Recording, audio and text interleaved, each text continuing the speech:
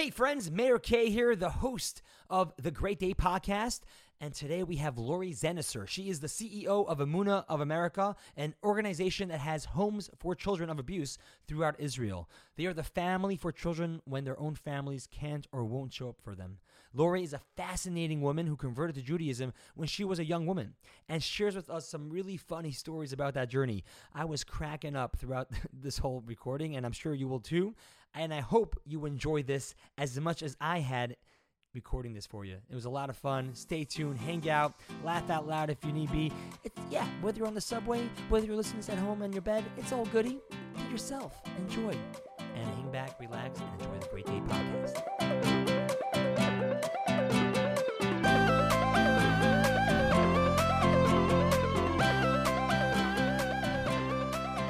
What's up, everybody? Welcome to another Great Day Podcast.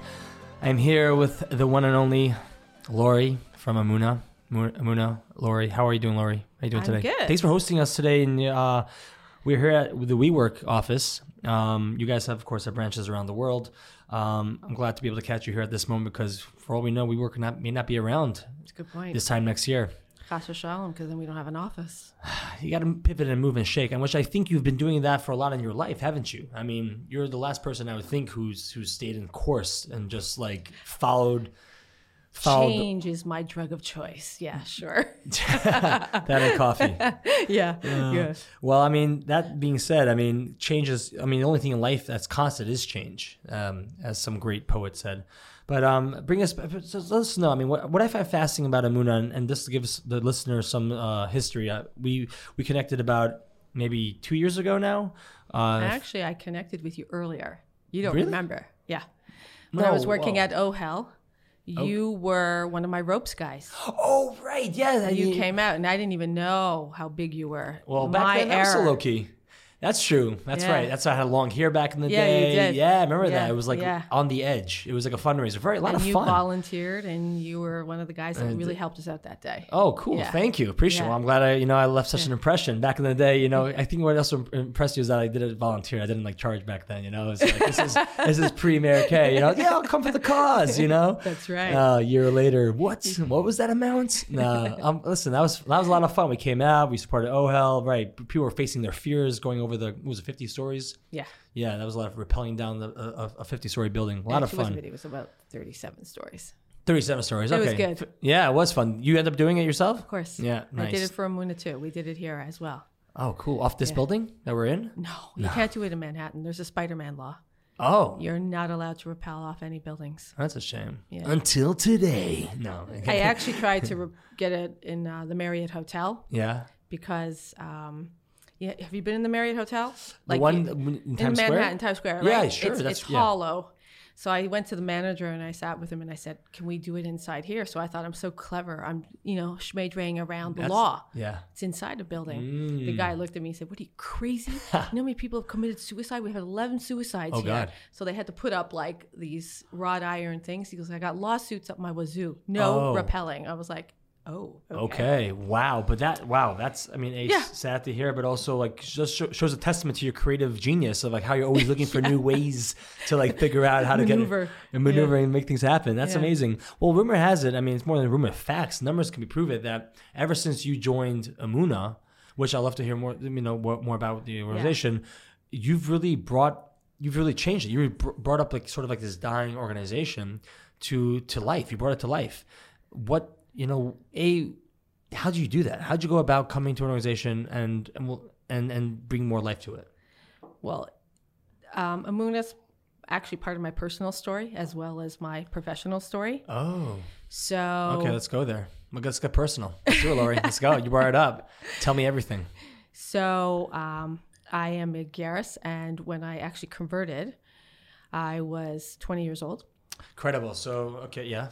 20 years old, your background's Catholic, Christian, Catholic. Buddha? Okay, Catholic. No, not a Buddhist. My family's Catholic. Family's Catholic. And you're the only one in your family that has converted? Yes, because my family has been with me through this journey. And when they spend Shabbos with me or any other holidays, they're like, this is mental. I would never do this. Too much work. Wow. As my father says, he's happy he's a goy because he said, if I had to go to synagogue this much, I don't even know what I would do.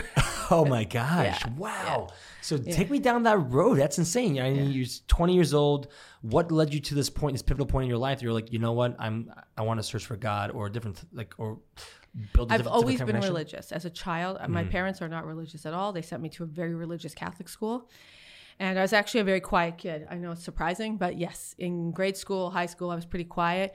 But you went to like a school, knee highs, the whole little like the whole Catholic girl outfit, And trigger. So So when we'd have to go to confession once a week. Yeah. So there was a priest in grade school that was very influential in my journey. It's allegedly that, racial profiling, that I don't look typically Jewish. I look like a shiksa. I've had people say that to me. On that note, is shiksa, do you find it derogatory? Depends how you say it. I guess if you say it, it's fine, right? Well, like I always say, like when people talk about my family, I say, I want to make it clear, they're goyim, they're not shkutzim. Like, there is a difference. So, what was the hardest? Okay, that's amazing. All right. So this was a priest, he shout out to the priest. He What's looked his very. name? I don't want to say his name because he has his own journey. Right. Anyway, is he Jewish too now? Yes, Baruch Hashem. What? Yeah. So this is the story. He looked typically Jewish, curly hair, little glasses, the whole thing. Anyway, he was a priest. His parents were Holocaust survivors. They converted after the war, and they became Catholics. He became a priest. So when I would go into confession, because I'm all about the source, I want to know where did it start? Give me the facts. And every time I'd ask a Shaila in confession, he'd say, you know what, I'm going to go ask my cousin. He's a rabbi. And I'll see what he says. And then he'd come back the following week and he would tell me like the source. And then we would chat. So I would be like, I'm in 8th grade and like I'm in confession for like 20 minutes. And that's a long time because most people go in and say, oh, I was mean to my brother and I said a bad word. And then you get 3 Hail Marys and you're out. So I'm in there for 20 minutes and my friends would be like, what did Laurie Ann do? Oh my God. Right. Like, what did she do? I want to hang out with her more. And, anyway, so he started me on the journey of questions. Actually, like, why are you hanging out in confession for 20 minutes? Like, because he was talking. We were chatting about sources, and like I used to say, if Jesus was Jewish, then I don't understand. He died a Jew. Why aren't we all Jewish? Huh. In fact, in 8th grade, they would take us to a temple in Toronto, Temple Sinai, for like a Seder. To see how Jesus' Last Supper was. Sure. So it made no sense to me. Yeah. It was just like why not go to the source of things? Right. And also like they always say you have to pray to Jesus. Well, I like to go to the top. Cut the middleman. Yeah, cut out the middleman. Makes you I don't need a fundraiser as well. Right. Yeah. He's a distributor. I don't need to. Sure. Save on costs. Let's go. All right. So anyway, and then in 8th grade, we had to do like a chesed project to graduate. Okay. So everybody went to this Italian club and seniors home. And I went to the Baycrest Center, which is a Jewish old age home in Toronto. I don't know why. I just went there. Also, as a kid, I always feel like I'm a victim of soul displacement. Like a melech got my soul confused. Okay. Like I was really meant to be Jewish because when my mom was pregnant, they were really young. Well, they do say that, right? I mean, within Torah, they say like, anybody who's converted, their soul was at Har Sinai, right? So, I think for sure I was like a Polish. I was Polish for sure. I love Yiddish and everything, but. When my mom was young, she was 17 and my dad was 18. They were married and they got married very young. And my mom, the doctor, a Jewish doctor, thought my mom was going to give me up because she was so young. So he said, I have an Orthodox family for you that would take your baby, pay for your fees, and blah, blah, blah. And my mother was like, no, you're not taking my baby. So then I go forward. Around 9 or 10, I got diagnosed with a milk allergy, severe, like anaphylactic, almost died. Oh, wow. Is that a thing? I didn't know that was a thing.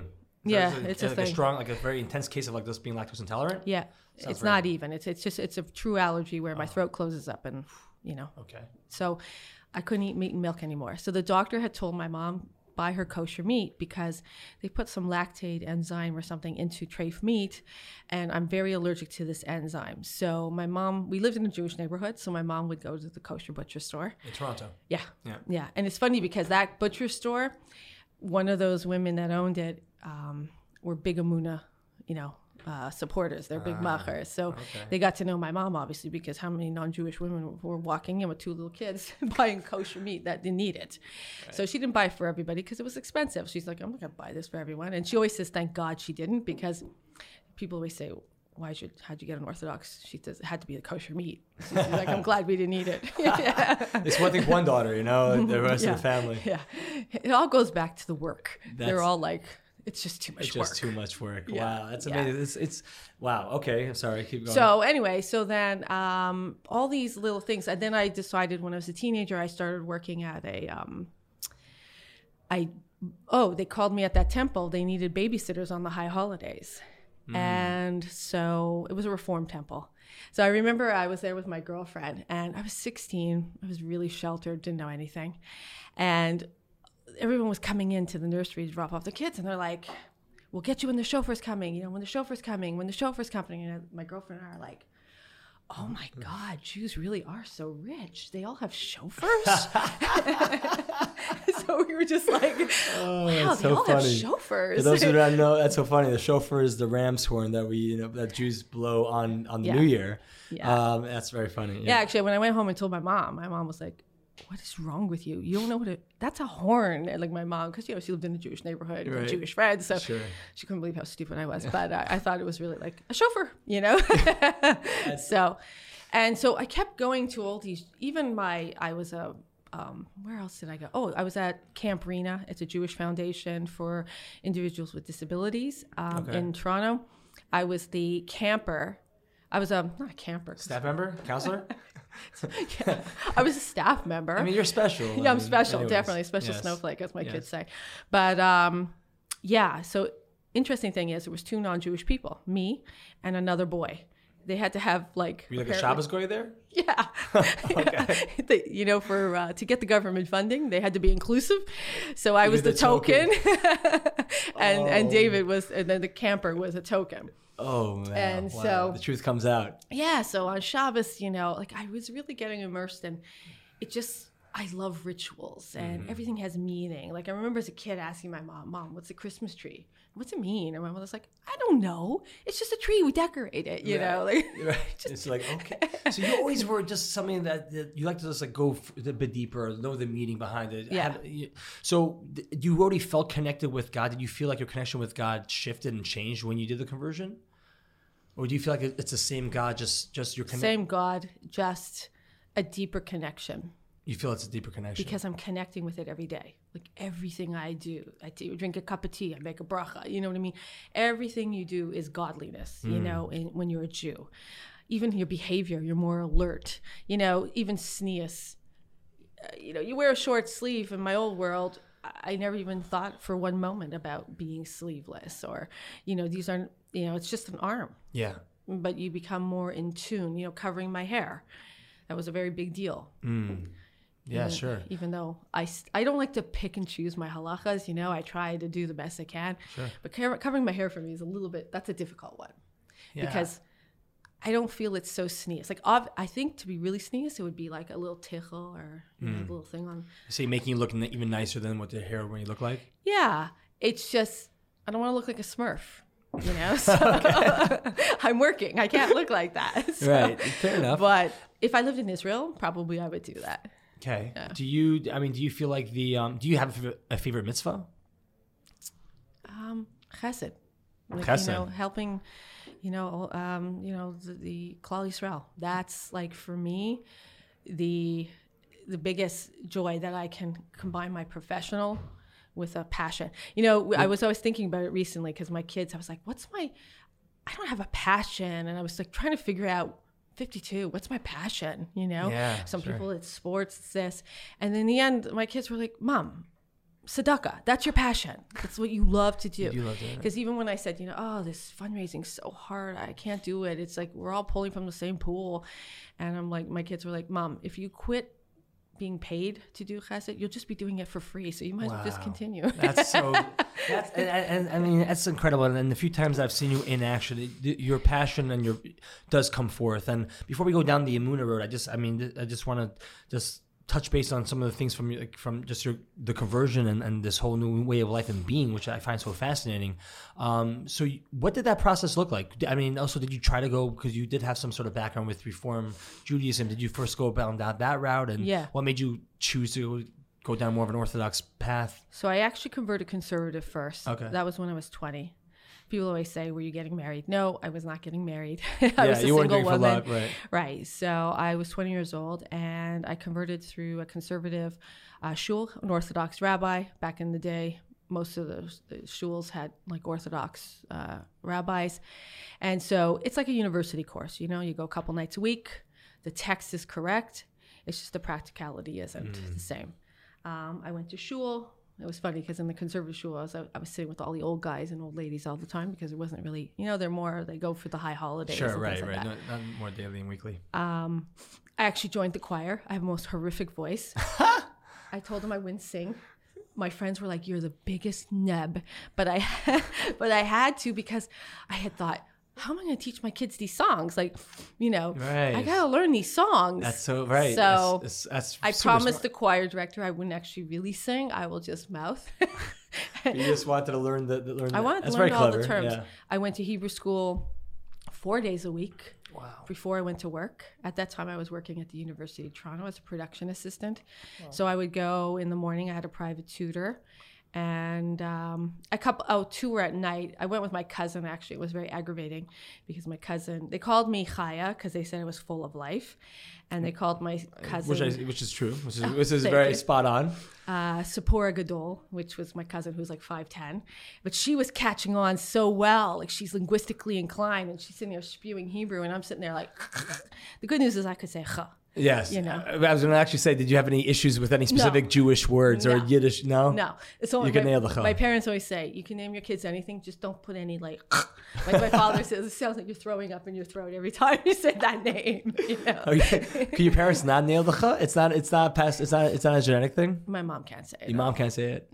No. Wow. But I'm sure it was very, very super helpful that you had parents and family that were supportive in your decision. Because I know, 100%. I mean, from a Jewish perspective, right? Anybody, God forbid, who does convert to any other religion, it's you're out. You're out. It's the worst thing you could possibly do. That and, marrying out of the faith. And I also know that from other religions, right? People who, let's say, who are part of the Islam movement or even Christianity, right? It's like you're leaving the family. I have friends who I went to school with. I remember I met someone a couple of years ago, and she's Irish, and this boy that I went to school with, boyfriend? Said, no. Yeah. She said, back in the day, grade school, I was Laurie Ann, you want to know what happened to Paul? And I'm like, what happened? He intermarried. And I said, oh, to a Muslim, a Jewish girl? No, a Protestant. So I know Jews think all Goyim are the same, but they're not. Right. Yeah. But, right. So I mean, so in that arena, like it was, I guess I'm sure it was quite helpful that you were able to lean on that family, and they're still involved in your life till today, which is a blessing, I'm sure. Right. So after when you do going back to the conservative conversion. Mm-hmm. Thanks for bringing that back in. Have you done podcast? We're gonna bring it back now to what we're talking about. Very good. That was very helpful. Awesome. I'm sorry. No, it's great. You're doing my job for me. This is good. I found out from another rabbi that lived on my street that I had a shaila, and he said, "Don't worry, you're not Jewish." So I said, "What are you talking about?" And he said, "You're not Jewish." I said, "Yes, I am. I converted." He said, "No, you're not. Wow. You have to convert Orthodox." Wait a second. Take me to that moment. Like, you just put all this time, effort, and like willingness to do this. How did that news land on you? It was like, whew. It was a big shock. I have to tell you, I was shocked. I mean, I was keeping kosher as best as I could, living with non-Jewish parents. My mom had a pan for me, and she would make food in there, but my mom knew no halachas or anything, and at that point I was not cooking, and then I moved out on my own, so it was easier to keep kosher. But it was like this whole wow, I have a girlfriend from high school. I ended up leaving the Catholic high school. I went to a public school for my last year of high school, and it was a very Jewish high school. Like 90% of the kids that went to this public high school were Jewish, and the same thing happened to her. Her mother converted Reform. She met a guy in college, was more religious. She was going to become Orthodox, and they told her she wasn't Jewish. It's like this whole what do you mean? Your whole like belief system just gets shattered down. So he says, it's not for you. I said, no, it's for me. So of course, he's doing the good old push you away from the religion thing, huh? Push me away. Good old Rabbi 101. Right. So and ended up, making an appointment with based in Toronto. And it was not easy. Which is pretty impressive. I mean, before you move on, and I want to hear more about the specific process, but like, I know a lot of people who've gone down the Reform Conservative, path, and then once they hear that, Orthodoxy doesn't support it and accept it, like they're like, screw this, they throw their hands up, they're burnt out, or they're just like stop there. But you were like, no, I want to keep going, I want to do it right. Right. So the based in finally took me in, and thank God it only took me 5 months, and I wasn't pregnant. So that was a real big, usually they, speed those ones up a little bit.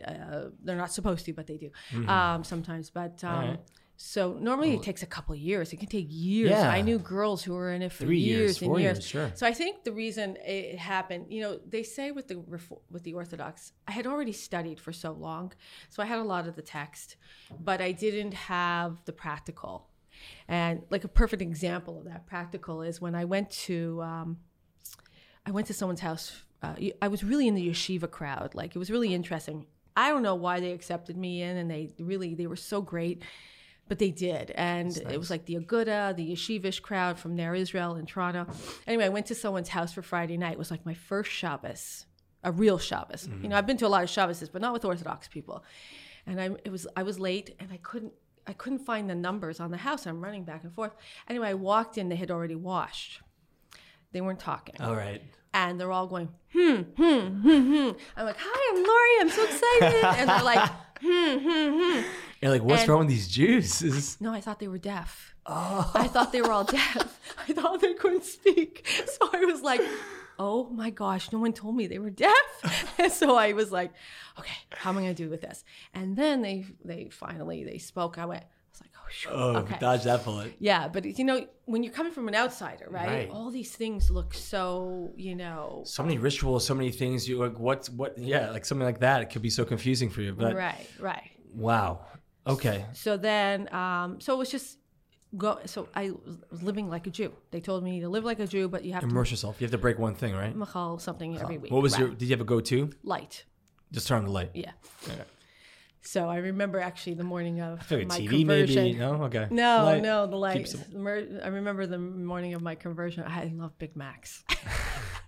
That's my Yetzer Hara. I mean, even when I was pregnant, I asked the Shiloh because, they a good say cheeseburger. You can have whatever. No, I could never have the cheese because that's right. That goes right. But it's one of those things. I thought the day before I was going, I thought maybe I should just have one more Big Mac before I go. But I didn't.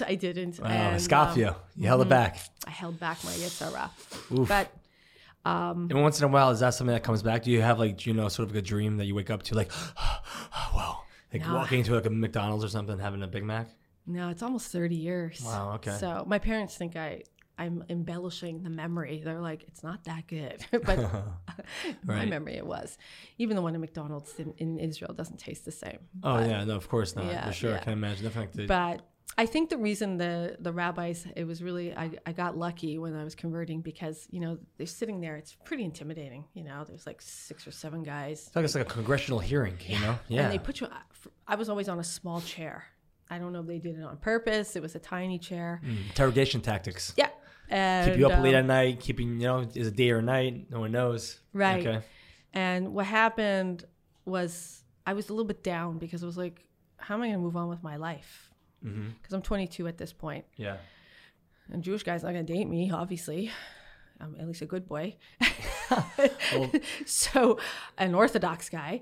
And so I went in the based in and I said to them, I said, look, you keep telling me to live as a Jew. I am. Like, when am I going to go to the mikvah? Because you're holding me back. And so one of the rabbis, I had a dream team up there. I had the big hitters, Rabbi Laurie, Rabbi Shochet, Rabbi Ox. Like, these are huge, Rebbeim from Toronto. And one rabbi said, oh, you're very young. Don't worry. And I said, well, how old was your wife and daughters when they got married? Yeah. And he said, you're going to the mikvah tomorrow. And that was it. And then the next day I went to the mikvah, and it was a little intimidating, the mikvah part. I don't know if they've modified how they do things, but it's, they're there. Yeah, I think it's still there. The rabbis are there. Yeah. They're there. Yeah, Like they turn around for like a second or something. No, they put like a screen, but when you're in it, like I had 6 rabbis there. Wow. And you're in the water. Yeah. It's a little uncomfortable. Like, you got these 6 men standing there. And so when I go under, the mikvah lady says, kosher. Right. Kosher, right. Yeah. I don't think the whole crew looks, but it was just like, I'm under the water. But it's still... Rabbi Borns, please turn around, Rabbi. But the thing is, they ask you questions when you're in the water. So... underwater? No. That would be tricky. Sure you want to go? Yeah. And so they ask you a bunch of questions. And Such as? Do you believe in the Torah? Blah, blah, blah, blah, blah. Do you believe, The last question they asked me was a little technical one, I have to say, that I was a little bit like, Mm-hmm. Because it was a whole question about the Erev. And the Erev, like the Erev for Shabbos? Like in Toronto. Oh. It was an Erev question, and they said, do you hold that there's no Erev in Toronto? Whoa. Yeah. Politics. I thought that was a very political question. That's exactly. like throwing that one in. Exactly. Okay. So at the time, I'm single. I don't have children. I don't have carriages. I'm fine. Yeah. Sure. There's no Erev. Wow. But yeah, so that one was a That's little bit interesting. like, so. Coming out of that water, what was that euphoric? Yeah. It was like, that's my actual birthday. Oh. Yeah, because I was born in April. And that's you consider 22nd of Cheshvan. It was October 30th. That's your birthday? Yeah. Do you get it legally changed? No. Could you legally, I don't know how that even works. No. I don't think you can do that. I got confused there with name. Yeah, I don't think you could change your birthday. No. I want to be 27. Okay, let's dial that back. And if I'm 30, I'm looking a little rough for 30. Yeah. Wow. But, yeah, so. So now if someone wants to go and convert, would you tell them to do it? No way. No. No, the Beis Din used to send people to me all the time to vet some women, young women. I always said to the Beis Din, I said, you don't want them to come join? Don't worry about it. Just have them follow a Jewish woman 2 weeks before Pesach. They'll be done. Because actually in 2016, I had a life-threatening event and I was hospitalized, and my sisters came to help me kosher for Pesach. And they were and my daughter, they were completely traumatized because my daughter had never done it either. And they were like, this is insane what you have to do. Like, they couldn't believe it. And but that's the kind of family I have, Right. They think it's crazy, but they're supportive. And there's my non-Jewish family scrubbing, cleaning, pulling things. And they flew in from Toronto to do it for me. One day they did it. Yeah. Wow. So do you get bothered by when you see Jews, Orthodox Jews, like not keeping to the laws or not keeping to like halacha, and like say like what's going on here? Because I think when it comes to like someone with conversion, they have to keep everything, right? There's no like halfway doing it. You got to do it all. Where if you're born Jewish, you don't have to keep anything and you're still considered Jewish. Yeah, but to 120, you're still going to be judged just like me. In fact, I'll be more favorable because God loves a convert. Hey, oh, wow, you're using the convert card. Oh, I do. When does it come in handy? At my last job, they told me they wanted me to find some pasuk that would make sense with a donor for a gift or something. And I'm like, I don't know if you know, I don't have any, Jewish education when it comes to, I know halachas, sure. And of course I'm well read, but I'm actually trying to learn like Nach Yomi right now, and I'm sitting there going, huh? Because there's certain things that, they talk about that probably you learned in 6th, 7th, and 8th grade, which I didn't, because it's deeper, right? Totally. But so it's like, if people are being a little judgy on me, I'm like, I'm a convert. Guilt them. Well, they'll definitely nail the guilt card. So definitely Jewish in that regard. I've learned that well, and between the Catholic guilt and Jewish guilt, I've got it all covered. Did you find it hard to date being a convert? No. It's one of those things that I was young, so I was 25 when I got married. I think it was harder for my children. That always like bullying, pains being picked me. on, like people. Yeah, like in school, it really bothers me. That's what bothers me. I own my conversion.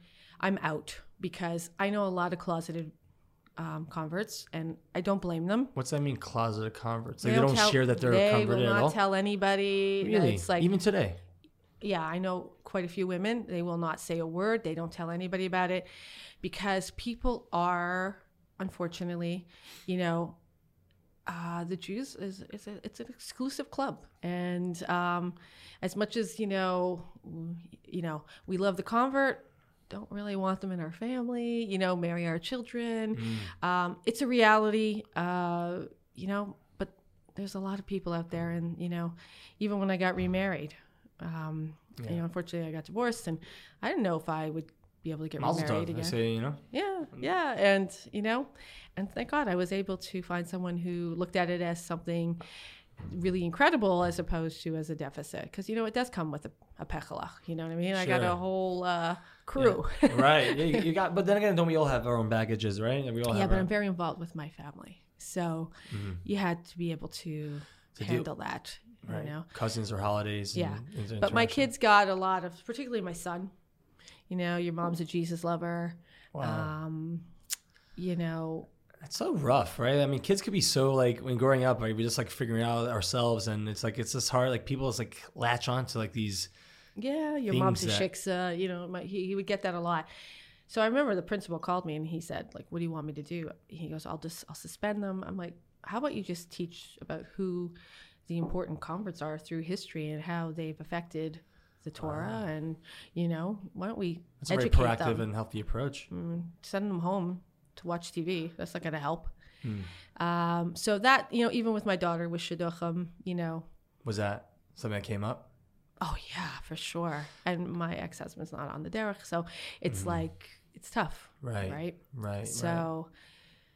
These are all the things. So, it's challenges even for Baal Teshuvas. For sure, right. We all have our. Everybody has their challenges. Their thing. I will tell you, the one thing that bothers me the most is when I became a convert, I thought that the Jews were one big happy family. They all loved each other, and I've found out, no, not so much. That disheartens me more than anti-Semitism. I hate it when I hear Jew bashing. I hate when I hear an Ashkenaz talk about a Sephardim or a right wing talk about somebody who's Reform. It's horrible. When it's within the tribe, within the community, that it is quite sad. But there's also, on the opposite side, there is also there is a lot of a love and care, but when you especially from the outside, when you assume one thing it's all one big family, but when you get into this well, I'm in the family now. You're right. And that's you hear the family. That's banter and the and the inner dialogues that take place. Well, that's the dirty laundry, right? Because I was at that march last Sunday. Yeah, that's the beauty. Last Sunday, right? We're talking about the Solidarity March that took place in New York, in stand of all the anti-Semitic attacks that have been taking place over these few months in New York City and throughout the states, throughout the world, really. So that 25,000 people was something beautiful to see. That was special, yeah. Every background, no matter where, what, how, everybody showed up. That was really special. And that was actually, that Emunah was part of one of the organizers for that event, which was really special. So bring me over to the this bridge between, you said, because it was personal and also professional. How? So I know earlier on you mentioned that some of the Emunah leaders in Toronto, that the meat, the supermarket that you would buy from were part of Emunah. Right. Was that the connection? No, I didn't know till after when I joined Emunah. So what happened was I got married. I was 25 years old. I had a lot of Jewish friends, but they weren't from. I needed to find a community of people of like-mindedness. So. And the people that I had met at the Aguda, because I started at the Aguda, they were probably about 12 years older than me. So they were further ahead. And they were amazing, but, they had 4 or 5 kids already. Sure, yeah. So I was looking for young women. And so someone had told me about Emunah meeting. So I went to an Emunah meeting, and it was it just clicked with me. Because even though I tended to be more right, I didn't realize, because my kids were more right-wing school, until I got into that school, I didn't even realize how pro-Israel I was and how it was so important. They didn't celebrate Yom HaTzmaut. They didn't. And that, by the word, that word took me about 17 years to learn how to say it. Well, you rattle off like a pro. I was a little nervous there. I had a little stage fright. My kids would be howling. They would make fun of me all day long. Mom, what's that holiday? Say it again. Yom HaTzmaut. Wow. So, did you ever actually think about making Aliyah, living in Israel? Was that everything across your mind? Yeah, but I have to say, moving to New York was traumatic enough. I mean, I'm Canadian. Yes. We generally live and stay where we are. And I had a great crew of friends. And so the thought of being, I was a stranger in a community and then to start again in another community, at least in Israel, I'm one of many, there's a lot of people, but Totally. nah, not with my kids and everything at this time. But so what Emunah was amazing. It was amazing. And so what drew you in? what drew you in to there are so many incredible organizations. Chesed, of course, you're passionate about, but why Emunah? What's about Emunah that talked to you like, you know what? I want to dedicate my time and my life to this. Because they do amazing work. We have 5 homes in Israel. And when you joined Emunah, did they have 5 homes at that time? Yeah. At that time, though, the way the affiliates, Emunah is an international organization. So each country raises money for Emunah and sends it to support the projects. So I was with Canada, and at that time, we took care of Neve Michael, which is an amazing home, has 2 crisis centers. When we talk about a home, we're talking about an orphanage. We're talking about a well, home no, not all of them are orphans. Some of them are, children that have been removed for unthinkable trauma. Mm-hmm. That's one thing that I've always had a hard time getting my head around. Even now, when I go, every time it never gets old. I can't get over that Jews are behaving so badly, Yeah. I mean, they're human beings. Human beings, exactly. And it's really an unrealistic thing. I mean, Israel's a real country. But when you hear the horror, I just, because I came into this, I always think that Jews are on a higher level. Like when I see an Orthodox person committing you hold them to a higher standard. Yes, I get so upset. Right. Because I'm like, oh my gosh, you're an Orthodox Jew. You should know better. I know it's a little naive, but yes, right. Because ultimately, it's true. There is a certain higher standard and way of living life, and hopefully we will be able to have that integrity to follow through. But yeah, and then also ultimately, it's and which is hard, right? From the outside, people could sort of subjugate and put everybody in that one pool. If these are all bad people, it's no. Ultimately, you have to look at it as the individual. He's a human being, and what kind of atrocities and what kind of harm and tragedy took place in his life or her life that sort of we didn't stop that cycle and they passed it on to their children. So it's very sad. And I think it's a point to be made that not to put everybody into one pool.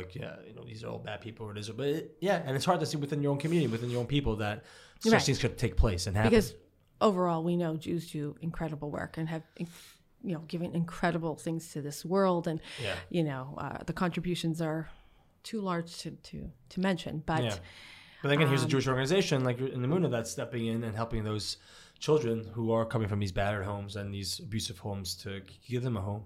And I actually saw firsthand by the latest dinner that you had. I forgot her name, but it was beautiful to see. I think she's from Ethiopian descent, and she grew up in Israel. Sarah.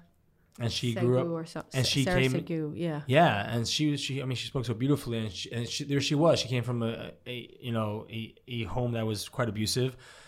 Emunah brought her in, and just fast forward, and you guys welcomed on her husband, and then you welcomed on her son, and then she was pregnant with her second child, which was beautiful. What she expressed that would never have happened, right, without being saved by and being welcomed into the Emunah family. So I spent my days, because at that time I was a stay-at-home mom, and there was a whole crew of women with us. And what's great is I met my best friend, one of my best friends from Emunah, Ariella Weiss, who's the chairman of the board of Canada. So even when this job came up, she was like, you have to take the job. We owe it to Emunah. She always says, we owe our friendship to Emunah. Oh. And you came in as an entry level, just working on we were just volunteers. But we were just more than volunteers, because we have this crew that, one person, this woman, Sarah Racklin, she still is the treasurer. She's doing the job of a full-time bookkeeper, but as a volunteer. We went through the ranks, and then before I left, I was chairman of the board for Canada. And so when the job came up, it just was a perfect shidduch, because I didn't even have to learn the product. You know what I mean? I knew what the chesed was. I've been living it, working my kishkas out for years. We dropped the kids off a carpool, and then we would. And I will say, Emunah also afforded me the opportunity to keep my skills current. Which are? My communication skills, my fundraising skills, because I wanted to, make sure that I could one day go back to work. Yeah. And totally. So you're keeping them sharp, and and a great leader and fundraiser you are. I mean, you definitely, definitely expanded the organization to tremendous new heights. So that's well, our president Johanna Gutman-Herskowitz has a really good line. I love it. She said at the dinner, Emunah is your grandmother's organization. It was your mother's organization. Now it's our organization, and even the generation under me. It's a great chesed.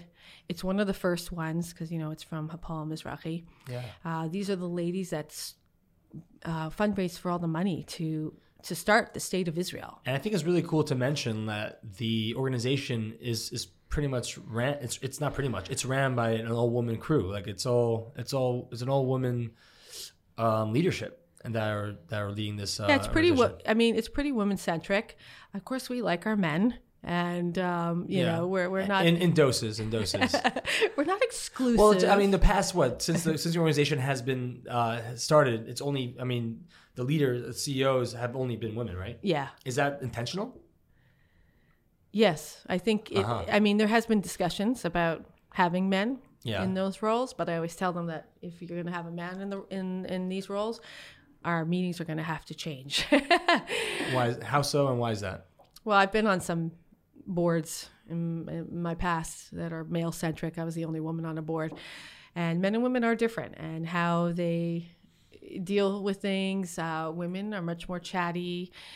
We like to discuss a little more, and men are just like, boom, let's get it done. We need this. Okay, let's get it done. And then they get up and go, okay, let's go out, and get it done. Right. Women tend to we're more engaging. We're, that's one thing I will say the difference is when you're fundraising is women are collaborators, natural collaborators. And so, Amit now has added men to their board. And this was talk about also here to add men, but I think it would be sad because there's not many cheseds for Orthodox women to have a voice, to have leadership roles, and to be able to really steer the ship and make impactful decisions that will impact the lives of people on the other side. Mm-hmm. So I think it's important to have this female voice. But of course, we have men in our office that work for us, and the CEO in Israel, he's also male, and right. So obviously we have a lot of partners. Okay. But I think for the affiliates, generally, it's going to stick to being female, and I think girl power is important. Cool. Okay. Great. Yeah. I definitely hear that. It's in the age of which now it's about just like sharing roles and like opening up what used to be just maybe all male leadership and vice versa. I think it's well, we do have male. You do have. We have young leaders on our board, men, on our board. Yeah. So, Michael. Yeah. Michael Reidler. Yeah. Yes. We got to. One of many. I'm sure. Kol Hanarim. I'll give him a shout out. Kol Hanarim. Yeah. He's our partner, and he staffs our summer programs and raises significant funds for Emunah. So, yay, Michael! Thank you. It was also really impressive to see is how how Emunah empowers the youth and the young adults to like really step it up and take strong leadership roles in the organization. Because I think you understand that is the future, right? You could have the donors and people like filling up, helping up fund and raise money to make the programs happen, but it really takes the feet on the ground. So it's really cool that you really show a lot of respect and give them space to run with it. Do you think though that Emunah will branch out? I know a lot of work is in Israel to like helping families out here in the States or other countries. Well, our 501c3 is for our activities in Israel. We do projects here that we try to create partnerships. So we're always looking for opportunities to, co-brand with someone, or not just brand, but, to do a joint project with them. Mm-hmm. So if we have those opportunities, we will. But generally, all our fundraising efforts are for Israel, like to get that money to Israel. And do we want to have more activities here? Yes. So how we do that is like we have a bar bat mitzvah program where we encourage, young kids. Like we're in Connecticut now. We're going to areas that are not necessarily Orthodox, Reform, Conservative, Egalitarian, and, trying to assist in having meaningful bar bat mitzvahs. So they'll do a chesed project here, which engages community and family here. And then they raise some monies, and then they go to Israel and they have a simcha with our kids there. Yeah, in the home. Yeah. That's really nice. Yeah, that is awesome. And it's, it really gives you also these kids, like our kids here are pretty privileged, compared to the children that are in these homes, absolutely light years. Yeah. And it's like a little bit of an aha moment for these kids, to meet other children who may not. We just got an email. I got an email today about a little girl. She couldn't believe that little girl is 12. She didn't have a phone. Like she wanted to text with her. So she was like, she didn't have a phone. Yeah. Mom, let's make everybody have a phone. You get a phone and you get a phone. Right. Would you be able to share with us an Emunah success story? We have so many. But just one, there's this little boy named David. He's still a work in progress, but I'm really anxious to see how this ends. And so this was a little kid. His father murdered his mom in front of him. Okay. And his brother. Oh my! And the man was put into jail. Mother obviously died. And anyway, he ended up in a Emunah home, and he was doing quite well. 2 years later, his brother, who was 18 at the time when the murder happened, was too old. He made a decision not to go into a home, and he actually killed himself. Oh. So this little David, who was doing so well, 2 years later, he's sitting Shiva again in our home. Prior to that, actually, I forgot one piece. He thought his father would get a furlough to get out to go to his bar mitzvah. His father committed suicide. Oh, my God. So this little guy has had nothing but loss. And I just actually recently asked about him again. He's now, I think he's about 17 now, and he's doing really, really well. I mean, he's had intense therapy, a lot of therapy, but he has a really good crew. He's in the Afula home who it's family, and they're really, making sure that this kid, all efforts are being put into this one child to make sure he's successful. Wow. I can't even imagine what kind of rehabilitation that a child needs, trust and like family and direction, and I mean all that. So I mean that's the kind of stuff that you support. I mean you have family you're supporting with therapy. Therapy's the key to any of these kids. Like we need a lot of things, but if they don't have the therapy, then that's really the biggest piece. They're not going to be functioning adults, and they'll probably repeat the cycle a lot of times. Totally. So we raise a lot of money for, like, the government I think gives an hour a week. Which is not nearly enough. Yeah. Right. So we raise monies to ensure that they have more. I mean, we have different types of therapies too. Like a lot of times the boys are not as open as the girls. Mm-hmm. And so we have different methods. Like they have now a new one called bike therapy. So they take the kids bike riding, and the boy and the therapist will go, and they find that it's been really great at getting them to speak in a non-threatening environment. It's out private. Open, exercise. No one's there. They feel safer. And so that's proving to be successful. We have clown therapy, animal therapy. Yeah. So there's all different ways to, art therapy to get these kids to talk. Wow, that's amazing. You're constantly there's always challenges, but it's one of those things. Maybe Emunah works for me because I do have tremendous Emunah, like as cliche as it sounds. Yeah. And when I got married, having children, all these things, I read about them, but I never actually participated in them. Like the bris, when my son had a bris, it was a Shabbos bris. So my family, I remember asking me, okay, so what's going to happen? Like I like to always give them the heads up. And sure, right. What to expect when you're at a bris. And my father's very, very, he hates blood. He gets nauseous. He faints.